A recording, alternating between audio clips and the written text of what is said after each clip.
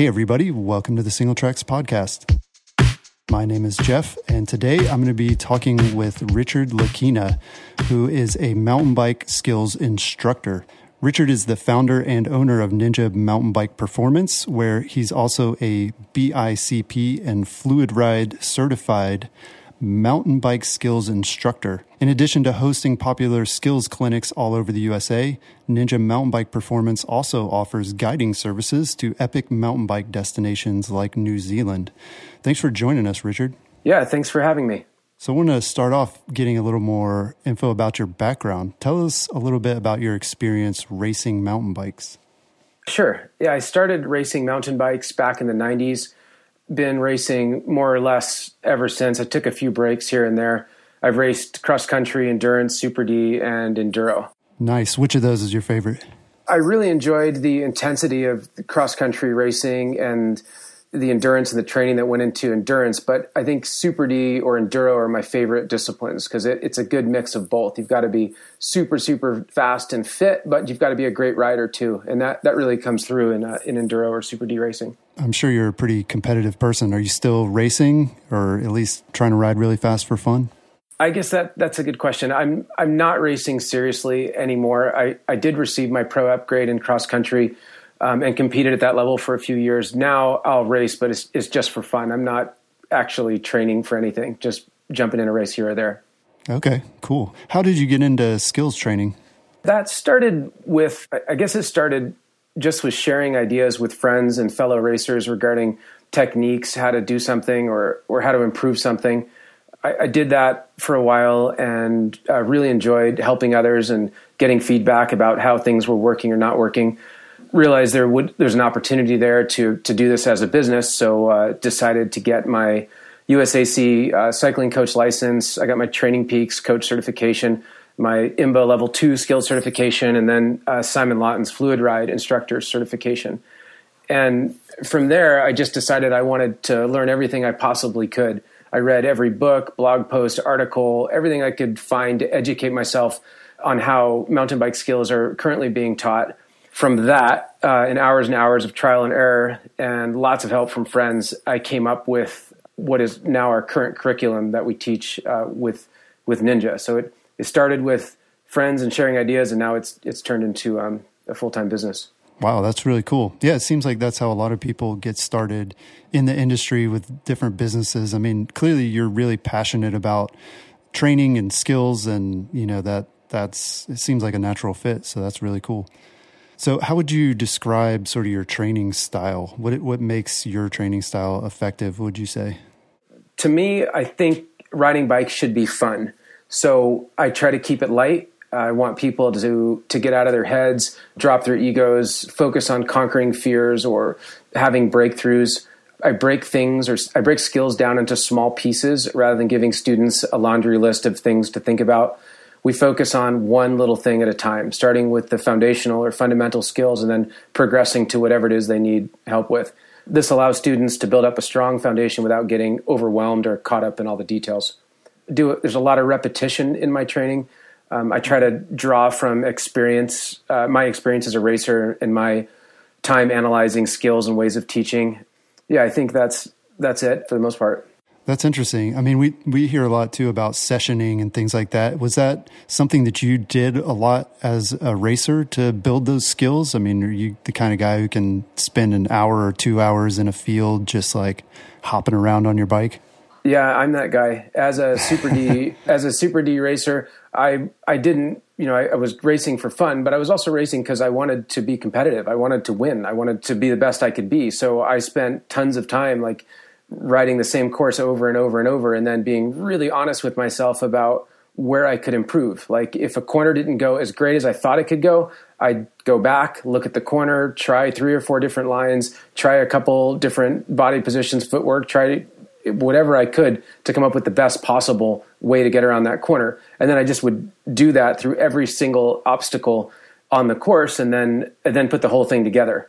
And that repetition went a long way. And I'm also, even today, you can find me like riding on a curb or off a curb or practicing something in a driveway.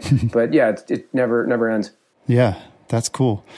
You've run a lot of these skills clinics and camps all over the U.S. and all over the world as well. Are you international now? I know you've led some trips overseas.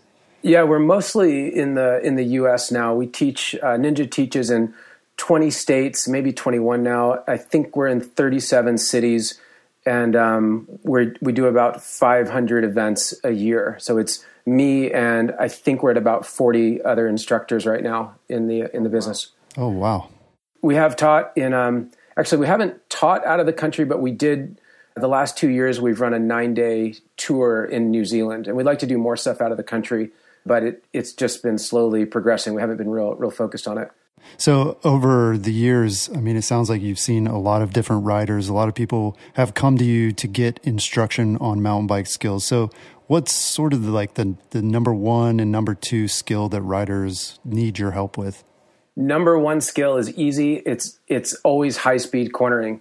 People want to know how to go faster around a corner. It's kind of the thing that separates the great riders from the okay riders. Knowing how to accelerate through a corner, knowing what footwork to use, knowing where to look, where to use your brakes, etc., makes a huge difference. I've spent a lot of time teaching that. The other big thing that everyone wants to learn is how to jump. It's like another big mystery in mountain biking.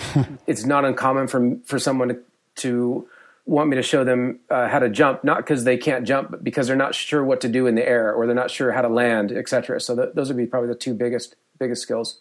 Yeah, I was going to say it's pretty easy to jump, but the landing is the part that you want to make sure you get it right. So what is common or like a big mistake that a lot of riders make when it comes to technical skills? I think the biggest mistake, or sort of the thing that stands out a lot, is riders looking directly in front of them instead of really where they're going. So I'll catch riders jumping, for example, and they're just staring at the face of the jump the whole time. Right. Then they get in the air and they're staring at the ground directly below them instead of where they want to land. And that applies to virtually every skill. I mean, raising your head and eyes up greatly affects your perception of speed. The further you look down the trail, the slower you perceive your speed. If you're looking directly at the ground in front of you, things are moving very quickly, and you end up riding in a very reactive state. With your head up a little bit, things slow down and you can be a little more proactive. You can spend more time thinking about what's next, make better line choices, make better choices in general. So we also, I mean, earlier we talked about sessioning and stuff. Is that something too that people come in and don't expect? Like, do they think that they can spend an afternoon, learn the skill, and like they're just going to get it, and then they realize they don't have the time to put in? Is that something that you run into a lot? Kind of. I think the biggest thing I run across is someone will come to me, an experienced rider, and say, "Hey, I can corner fine, but I'm not as fast as my friends in the corner." And then then they'll show me the corner, and I'll see exactly what they're doing. They're either braking in the corner, or they don't have the right separation, or their footwork's sloppy or backwards or whatever. And in order to get them to become better riders, I usually have to slow them down a little bit. Or a lot, and have them understand, again, what the foundational things are they need to be. What position should they be in as they approach the corner, where they should be looking, what their bike body separation should be, how much pressure they should have on what foot, what the best line is, etc. And then after they've got that, if slowly, and can show me that they can repeatedly hit the corner without any issues, then we'll start bringing speed back into it. If the mistake a lot of riders make is they keep focusing on being fast when they should really step back and focus on figuring out the skill required to ride the obstacle or the feature slow, and then add some speed from there. Yeah. Well, I mean, would you say that overconfidence is a problem that a lot of mountain bikers have? I mean, it's obviously mountain biking is a male dominated sport. And so I wouldn't be surprised if that were an issue you were seeing. You know what? Yeah, people come to me and I set expectations right away, which is, one, ego has no place here. We're going to start with a clean slate, and we're going to work through the different progressions to handle whatever it is coming here, or whatever the problem is, and work our way from there. So most people, they realize they need help, or they wouldn't be signing up for a class or a clinic or a camp. Right. So they're open-minded to whatever we might be able to share with them. Yeah. Well, do you get much feedback from people? Because I imagine maybe there's more than one way to do things on the bike. And so do you ever get people who just don't agree, or are you usually able to break them and show them that they really do need help? I've never had anyone not agree. And it's rare that we can't help someone become a better rider. And I can't think of an example of somebody who attended a class or clinic and left a worse rider. So that's good. They're definitely going to improve in some way. But you're right. There are different ways to look at things, and different instructors teach things differently, and there's different terminology, whatever. And but it's all generally the same, when it really comes down to it. It's usually if someone's struggling on a particular skill or obstacle, there's some fundamental reason usually that's causing it. And it's really hard to know what you're doing wrong when you're trying to analyze yourself. So just having a second set of eyes to give them feedback may often be enough to help them get through whatever they're struggling with. Yeah. Well, you mentioned, cornering as being sort of the number one thing that people need help with, and also being able to look down the trail and, not be staring at your front wheel the whole time. Is there like one foundational mountain bike skill that a lot of this stuff is built on, or is one of those sort of foundational in your opinion? The skill the foundational mountain bike skill that everybody needs to know, that every skill is built on, is the ready position. And there are variations of the ready position, a high ready position, a low ready position. The ready position is a very loose position that allows you to be ready for whatever it is you're doing. And if your ready position isn't right, for example, if you're standing up straight up and down, going around a corner, your center of gravity is going to be too high. You're going to get pulled to the outside of the corner. Or if you're jumping and say you stay in the saddle the whole time, you're not ready. You're going to get bucked over the jump. So I'd say ready position is probably that most important foundational skill. Yeah. When thinking about this myself, I was thinking maybe it was something like balance, but it sounds like, with the ready position, it is sort of about balance, right? That it's front to back balance as much as it is side to side. Yeah. The ready position is not a static position.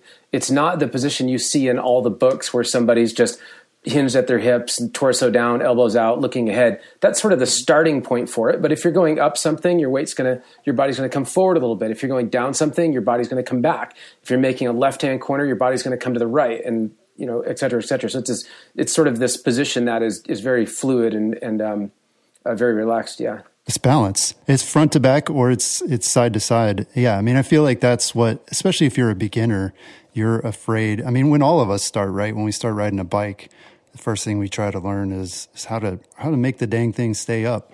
And then you throw trails into the mix. And again, that's like another step that people might get caught up with, where they're afraid, they're not confident in their ability to balance. But yeah, I feel like you're saying, the going uphill and downhill, that's all about balance too. And you're not just trying to not fall over. You're trying to actually attack it and, be efficient as you go across the trail. A lot of times when we talk about racing and people are trying to get faster, they're going to focus on fitness and endurance and things like that. But bike skills are a big part of that, especially these days as, even cross-country racing is becoming, heavily technical and more dependent on bike skills. So can you kind of quantify the advantages that racers might gain when it comes to gaining these technical bike handling skills? Yeah, a couple that come to mind are speed and efficiency. So knowing how to come through a corner efficiently is going to require less power, less pedaling as you come out of the corner.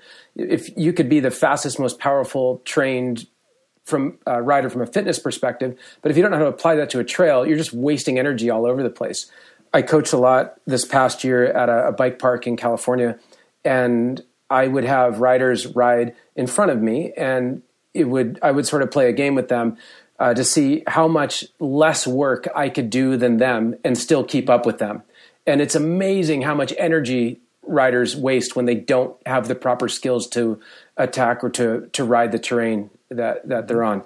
So efficiency and speed would be another. Speed is sort of a byproduct of riding smooth and knowing how to handle the technical features on the trail. Also, another sort of a huge advantage a racer would have with technical skills is line choice. If you don't know how to ride over a pile of rocks, you're going to be stuck behind the rider in front of you. So having the skills to get around a corner a little tighter on the inside, or to go over something instead of around something, again, is going to give you a big advantage when it comes to racing. Yeah, that totally makes sense.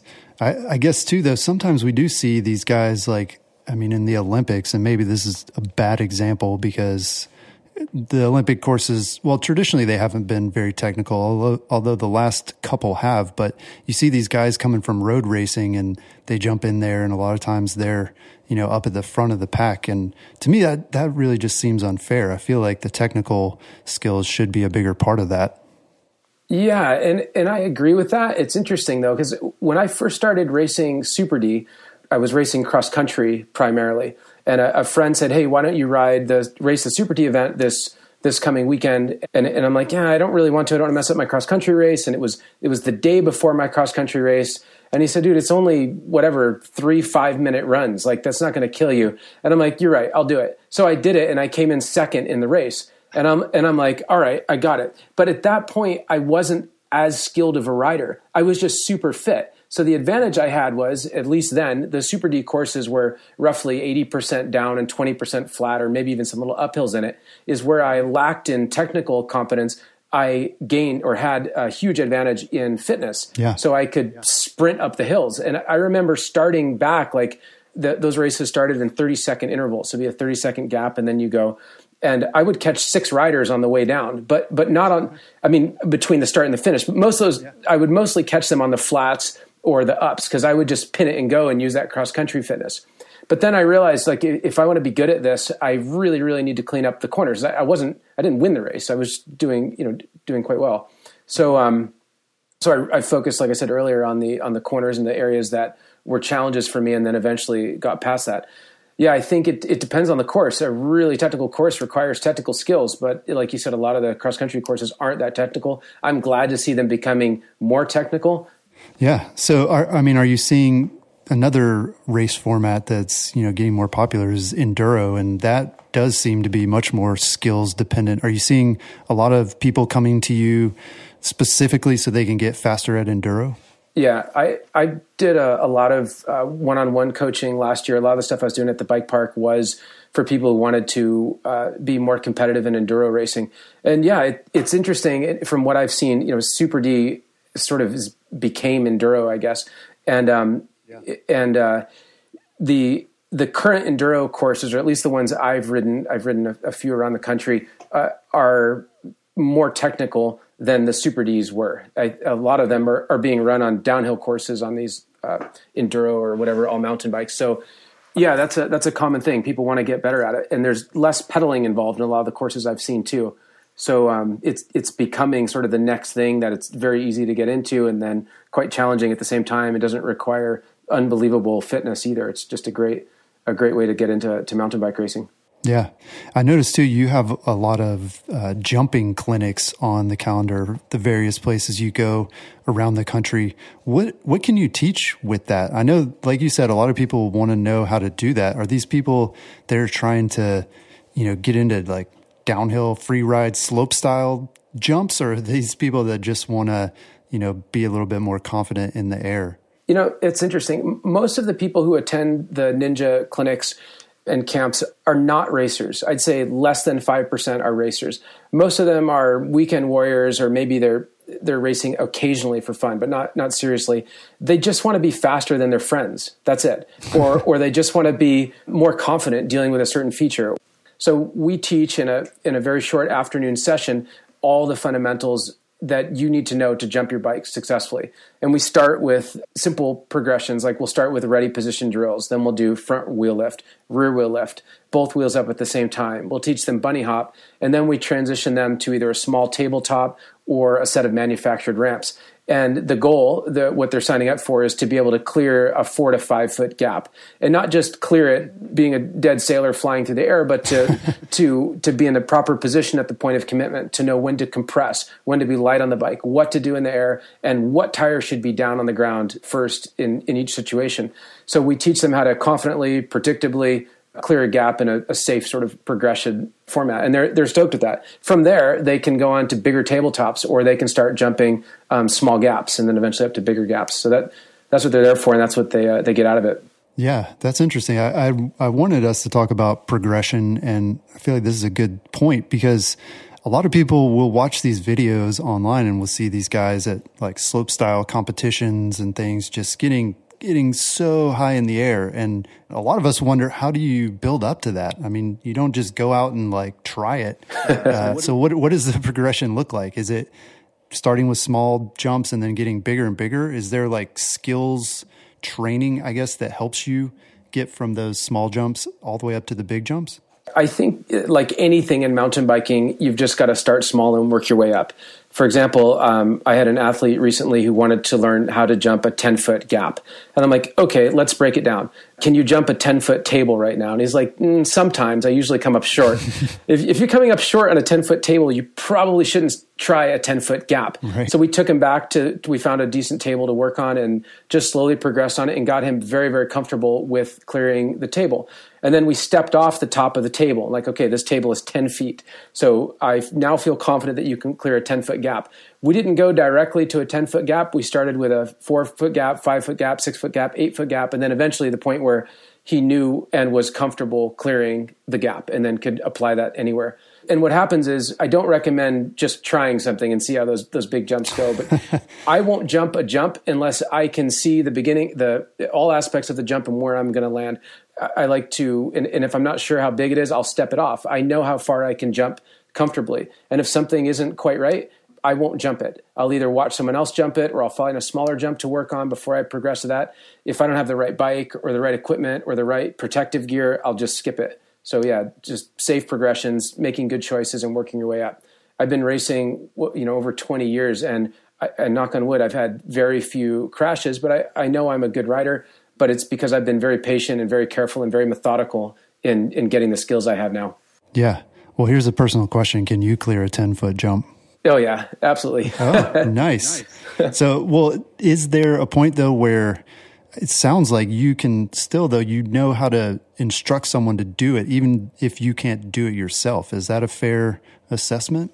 I think so. I mean, you don't have to be the best rider, I guess, to coach. But for me, when I'm providing instruction, I teach from everything I've read, everything I've learned, and from my personal experiences. Mm-hmm. It's real easy for me to teach high-speed cornering because there was a time when I wasn't great at high-speed cornering. Yeah. And now I know my high-speed cornering is on point. So I can, if someone, it really helps for me not only to give them feedback, but for them to see someone right in front of them hit the corner with speed. And then I use an iPhone or a tablet, and will often record things in slow motion and break it down so they can see exactly what's happening. So I think it's important that the instructor can do what they're teaching for a lot of these more complicated skills. And plus, I wouldn't feel comfortable teaching something I couldn't do because I may not understand all the aspects of it and could potentially put someone in danger.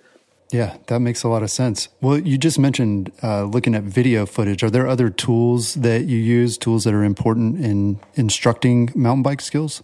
We use a lot of, we'll watch videos of other riders in slow motion to, for example, we'll watch some pro downhill racers in their championship races in slow motion to see precise what they're doing in each corner, what their footwork looks like, what their body positioning looks like. That's really useful. Like I said, we'll slow-mo capture the student and let them see it, and we'll demo things. I think past that, not too much. We have a few obstacles or features we use that are man-made to help teach certain things. Like for drops, we might use a man-made box, for example. For the jumps, we have a set of manufactured ramps that we'll use for the jumping clinics. We prefer to use natural terrain, but when it's not around, we'll use those. But nothing else that I can think of. Yeah. You had a thing, wasn't that you that had the wheelie machine or whatever? It was like a box that you could build to help you get comfortable doing wheelies? The manual machine, that thing's awesome. Yeah, so it's supposed to teach people how to ride manuals, and we have an article about it, and you can download a free set of blueprints on how to build your own. I have the blueprints printed out on my desk. I have all the materials to build one right now sitting on the porch, but I have never actually put one together or tried one. And I honestly don't know if they work. And there's tons of controversy regarding whether they work or not work, or if you should have a chain on the bike or not, or if they compensate for gyroscopic precession or whatever. I've read it all. I don't know if they work, but I'll let you know soon. We're gonna make one and find out. Nice.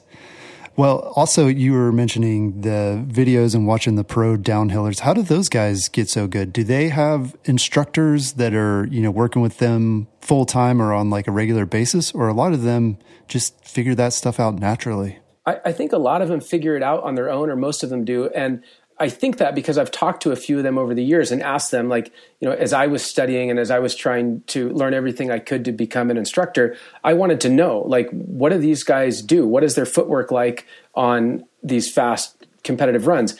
And the funny thing is, most of the people I've talked to don't actually know what they're doing with their feet. They'll tell you, oh, I keep my feet even, or I keep them level when I'm descending the downhill course or whatever. Yeah. But if you watch it in slow-mo on YouTube, you'll see that they're clearly using footwork to control how the bike is handling in the corners. And it's subtle, and maybe their objective is to keep their feet level, but they're absolutely all of them using precise footwork. And yeah, I think most of them just figure it out, as I figured out everything I could to the point where I decided to be an instructor, and then I've taken it a few steps further. Yeah. Well, I mean, that brings up an interesting point too, which is that just because someone's really good at, mountain biking or a specific skill doesn't mean that they are going to be a good instructor for that. And it seems like you definitely have to have that combo of knowing what you're talking about, but also knowing how to explain it to other people. And that was the biggest challenge for me as an instructor, because I knew I could do certain things really well. Like I know how to bunny hop. I've been bunny hopping since I was a kid. But when somebody asked me to show them how to bunny hop, I'm like, I don't know, you just compress and pull or push or something, or just do it like this. And then I realized I'm not going to have a very successful instructing career if that's how I'm teaching things. Right. So I had to slow-mo myself, and I had somebody film me and look at it like, okay, I'm in a ready position. I get up high on the bike here. I compress here. I bring the handlebars up here. I push them this way here, and that helped. But you're right. A lot of really, really great riders can't instruct to save their life. And it's not that they're not great. They haven't taken the time to really analyze what they're doing. Right. Well, with skills clinics like yours being so accessible, and then, just all the content online and videos and articles and things, do you think it's easier now for people to progress? Like, are young riders going to be even better because they're exposed to this stuff so early and not like trying to just figure it out on their own? I think so. I love that there's so many resources available, and anyone can type in how to ride a wheelie or how to ride a drop or how to jump and find a bunch of video related to that to help them. The thing I worry about, though, is not every video you see is ideal or correct. There may be steps missing, or maybe it's not explained as well as it could be, or whatever the situation is.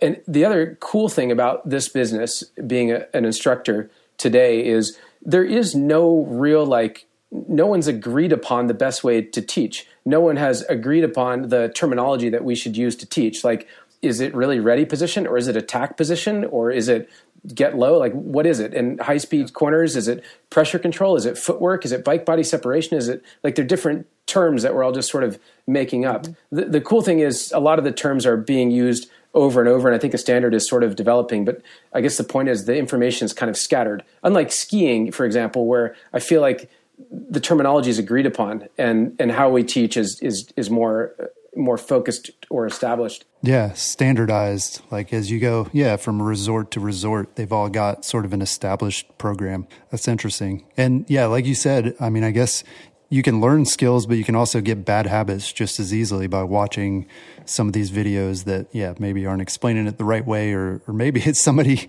who just doesn't know what they're doing either, and they're putting it out there and it works, but it's probably not the right way to do it. What is sort of the age demographic that you're seeing in your skills clinic? Are people seeking this out at a young age? Are they like young NICA racers that are trying to get fast and learn from the ground up? Or are you seeing more like middle-aged guys who just want to stay fast and keep up with their friends kind of thing?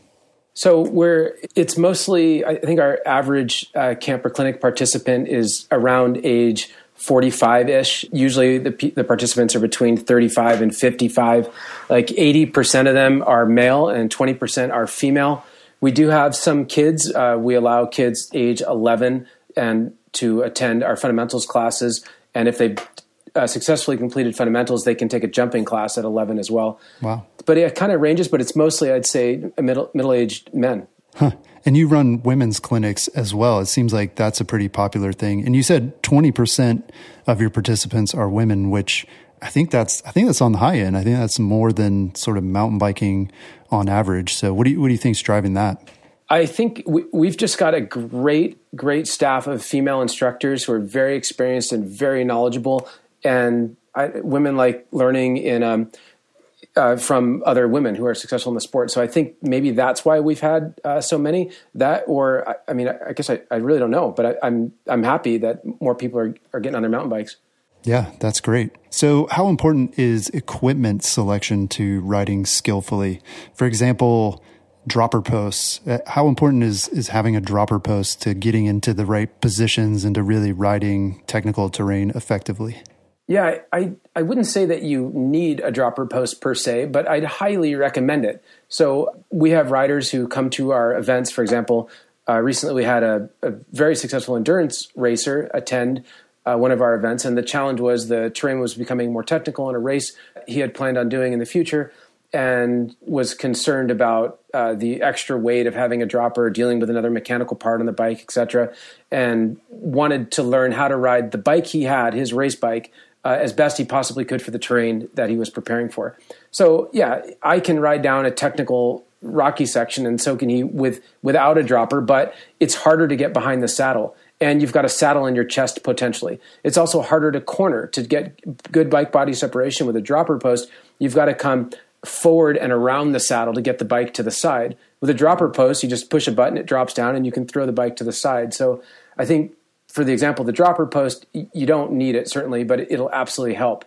Other equipment, like having the right bike for the job, makes a difference. Like you see diehard hardtail riders or single speeds or full rigid bikes out there tearing up technical terrain, and that's awesome, and they can do great with it and whatever, and they're having a great time. But a bike with a slacker geometry and a little bit of suspension will make the ride, in my opinion, a lot more fun and perhaps a little more controlled. So not necessary, but having the right equipment can make a difference.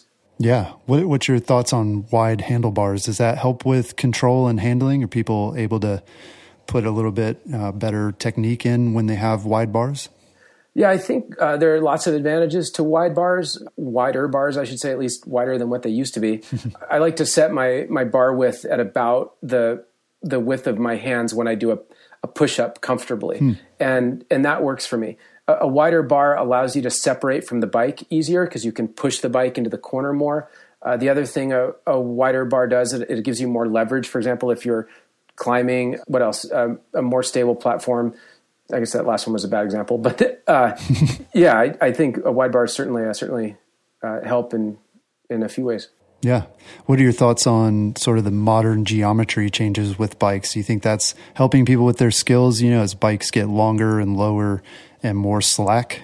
Yeah, certainly. I think people get caught up in that stuff a lot, though. I don't think you have to have the slackest bike to ride down something technical, even though they may have read somewhere that they need it. You just need a bike that makes sense for what you're doing, that you enjoy riding, that fits your budget, et cetera. And it doesn't have to be absurd. I think certainly the more slack it is or the bigger the tires, maybe the easier it is, quote unquote, but it's just another thing in my opinion.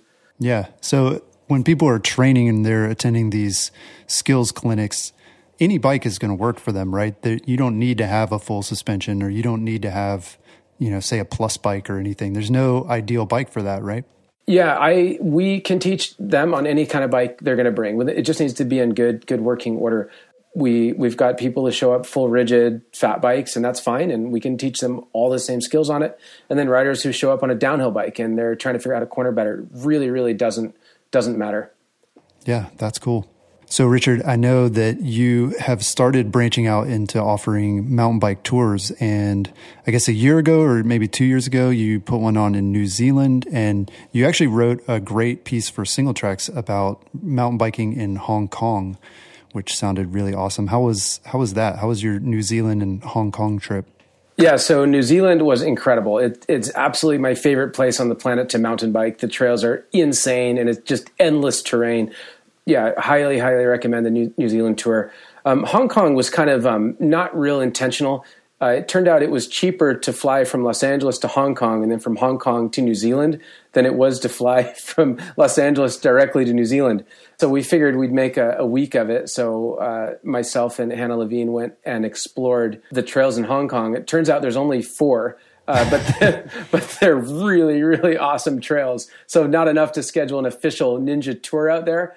Plus, I'm not sure who would come, but yeah, it's a great time. There's a good article on that.